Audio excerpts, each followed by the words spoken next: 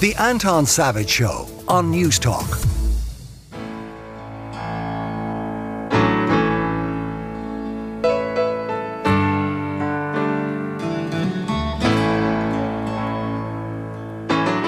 That is the theme tune from what I would argue is one of the finest UK TV programmes ever made, Cracker, starring Robbie Coltrane. With us is the host of Screentime on Newstalk, John Fardy, and there is a general principle, which is that John and I never agree on anything.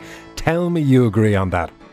This is one of the best UK TV shows, and Robbie Coltrane was phenomenal in it. Robbie Coltrane, of course, who we discovered yesterday, died yesterday around mid-afternoon, 72 years of age. Yeah, we are in complete agreement. I actually think Cracker might be the best British TV show of all time. Cracker changed TV. Like, I'm not sure, and this is a bold statement, if shows like The Sopranos and Breaking Bad, I'm not saying they wouldn't have happened, but what people celebrated shows like Breaking Bad and The Sopranos because they did this thing where episodes would bleed into each other and there would be storylines from the first series into the second. Cracker was doing that in the early 90s. And Cracker gave us the kind of Tony Soprano anti-hero played so beautifully by Robbie Coltrane. Exactly. This idea of we have this character, but he's deeply broken and flawed, and yet we love him all the more for it. In a way, it's hard to find another example before Cracker in TV of that.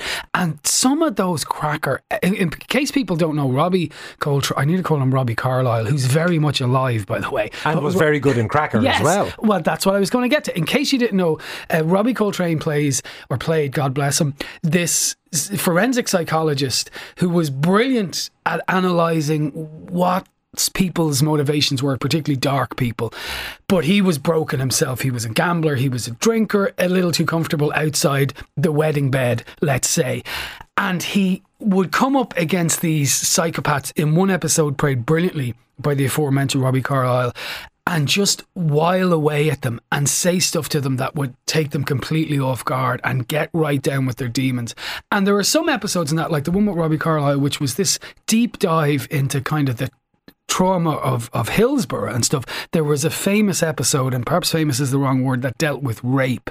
And these have become kind of, you know, pieces of TV that will never be forgotten and change TV. Oh, but they were also a remarkable choice for Robbie Coltrane, because Robbie Coltrane was seen as this warm, affable, almost comic figure. And to take this role and to make it so defined by the way he played it. Yeah, well, you see, his background was kind of, he started out life wanting to be an artist, and then apparently went to his own exhibition and said, this isn't good, as a student, and got into comedy. And you remember comic strip in the 80s and Alexei Sale and people like that.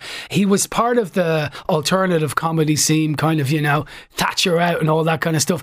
And then, but he realised he was getting a lot of attention for his straight acting. But he was that kind of jolly, avuncular character. So this was a big move for him. And Jimmy McGovern, who wrote Cracker and is a scouser and a TV writing genius, who says it's all just about stories. Don't give me any of this Beckett narrative nonsense. Write a good story. He's a great guy. But he didn't want Robbie Coltrane, and they talked him into it, and he was like, it was the best mistake I didn't make in TV because it changed everything. He was brilliant in it. We have a clip of Robbie Coltrane in Cracker. They call me Fitz. What do they call you? I don't know. Bloodthirsty, murdering bastard. You remember filling this in? Yeah. Who's the British Prime Minister? I don't know. I had to guess. You guessed wrong. I gave you 3 choices. You guessed wrong. Sorry. That's understandable. The President of the United States getting 3 choices. You got it wrong. I'm sorry. It's understandable. Really. The leader of the Labour Party, 3 choices, got it wrong. The standard rate of income tax, 3 choices, got it wrong. The Chancellor of the Exchequer, the manager of the England football team, the author of Catch-22, the capital of Sweden, all wrong. And of course, then he goes on to say statistically the chances of that were, and therefore... You do know that show very well then. Oh, I loved it. I mean, I think there's one line where he's on I think it's on a train, and somebody says to him, why do you drink so much, Fitz? He says, I like it. Yeah. Why do you smoke so? I like it. Why do you gamble? I like it. Like, there is just he totally adopts his own demons and lives in them. His wife, his long-suffering wife, got him to go to a gambling anonymous meeting, and I don't want to make light of this, but it is a very funny scene. He goes to it just to please her, but then ends up getting the guys betting down the back of it. I mean, TV had never seen anything like this before, you know. Now, here's the thing with Robbie Coltrane that I think is interesting. You would think that he would then become typecast by a role like that. But one of the other programmes that I enjoyed immensely that he did before he became big in association with Harry Potter, he did a thing called Coltrane's Planes and Automobiles, where he effectively went and worked on engines around the world. Yeah, I thought this might be up your alley. Do you know that he single-handedly removed an engine from a Trabant, those German cars, in 23 minutes? Like, took an engine out with his... Well, I presume he had tools, but took it out himself. He was a good mechanic and engineer. By all accounts. And that wasn't his background, as I said, it was art. And that's actually... I was watching some YouTube clips of that. He was very good at that kind of, staring at engines. I knew that it would be up your alley, you know. But man goes weak in presence of engine. But he literally did. There are those who do those shows where you say, well, okay, they're doing it for the sake of the show. But there's a couple of scenes in that where I think he gets in near the, a several thousand litre diesel ship engine. Yeah. And it's just awe. It's like watching an architect walk into a cathedral. He is just in love with the engineering. Yeah, no, he was brilliant at that kind of thing. You know, he had some Hollywood, so before we even get to Harry Potter, but like he was in The Pope Must Die. Do you remember that? There was flirtations with Hollywood, and they saw him as this quite avuncular, jolly, large man. And that Nuns on the Run with Eric Idle as well. Nuns on the Run, of course, yeah. And he was that kind of bumbling English man. So he played with that a bit. He was in James Bond, GoldenEye, playing a Russian KGB agent, if memory serves. But his size is interesting, in an era of, the monotone of size almost, where everyone's wrongly attempting to look the same way for the large part, particularly in Hollywood.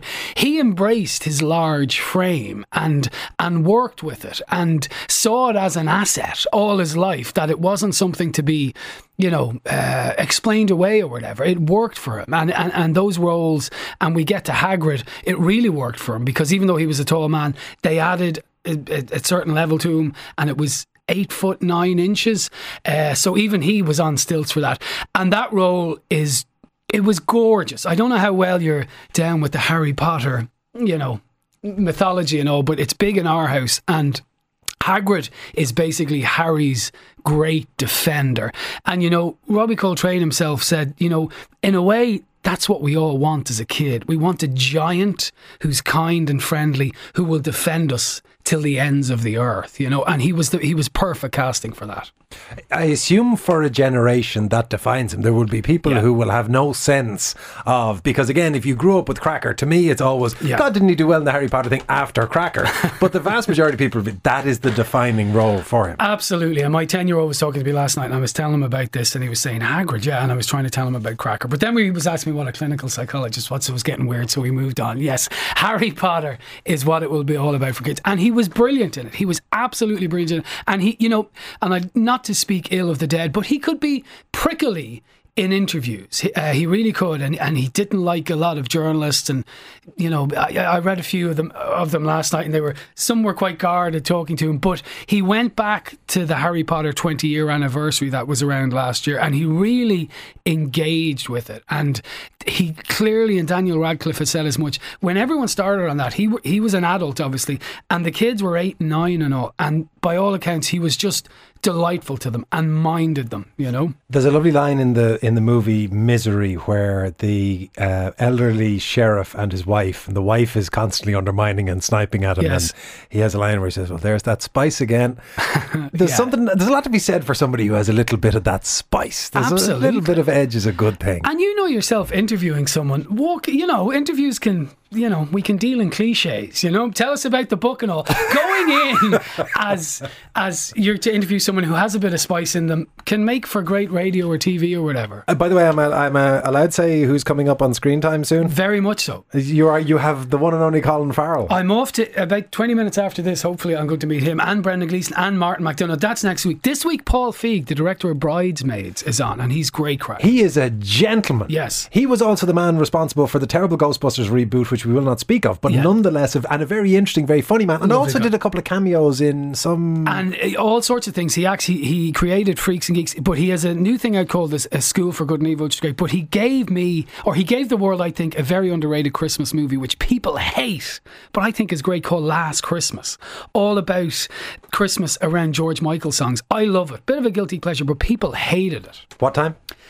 As you well know, it will be on the radio tonight at 6 p.m, but currently available as a podcast. John Fardy, host of Screentime, on the radio this evening at 6 p.m. Thank you so much. The Anton Savage Show, Saturday morning at 9 on Newstalk.